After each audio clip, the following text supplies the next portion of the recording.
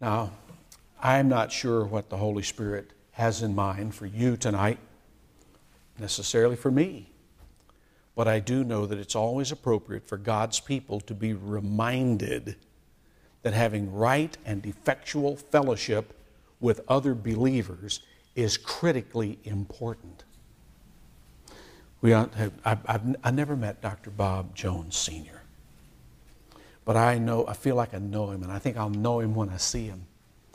And I've heard so many things about him and quotations from him that he has made an indelible impression on my life.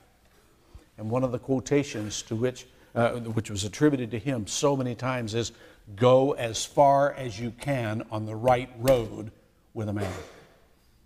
Go as far as you can on the right road. Don't be looking for reasons to reject. Don't be looking for reasons to separate.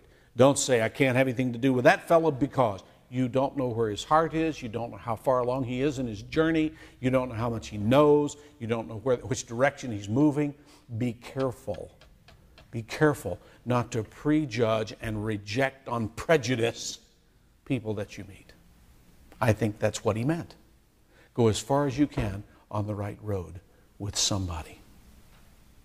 Sometimes the only thing that we can do is offer a cup of cold water. And what did the Lord say about that?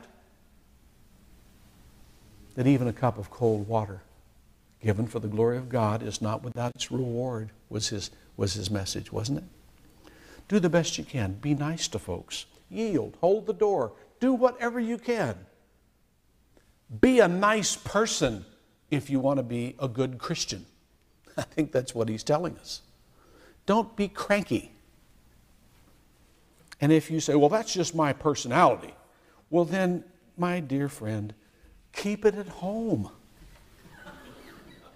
Don't go out if that's just the way you are, you see. "Well, I want to have a ministry." Well, then be a prayer warrior. Write letters to missionaries. But don't go spread your sourness around the world.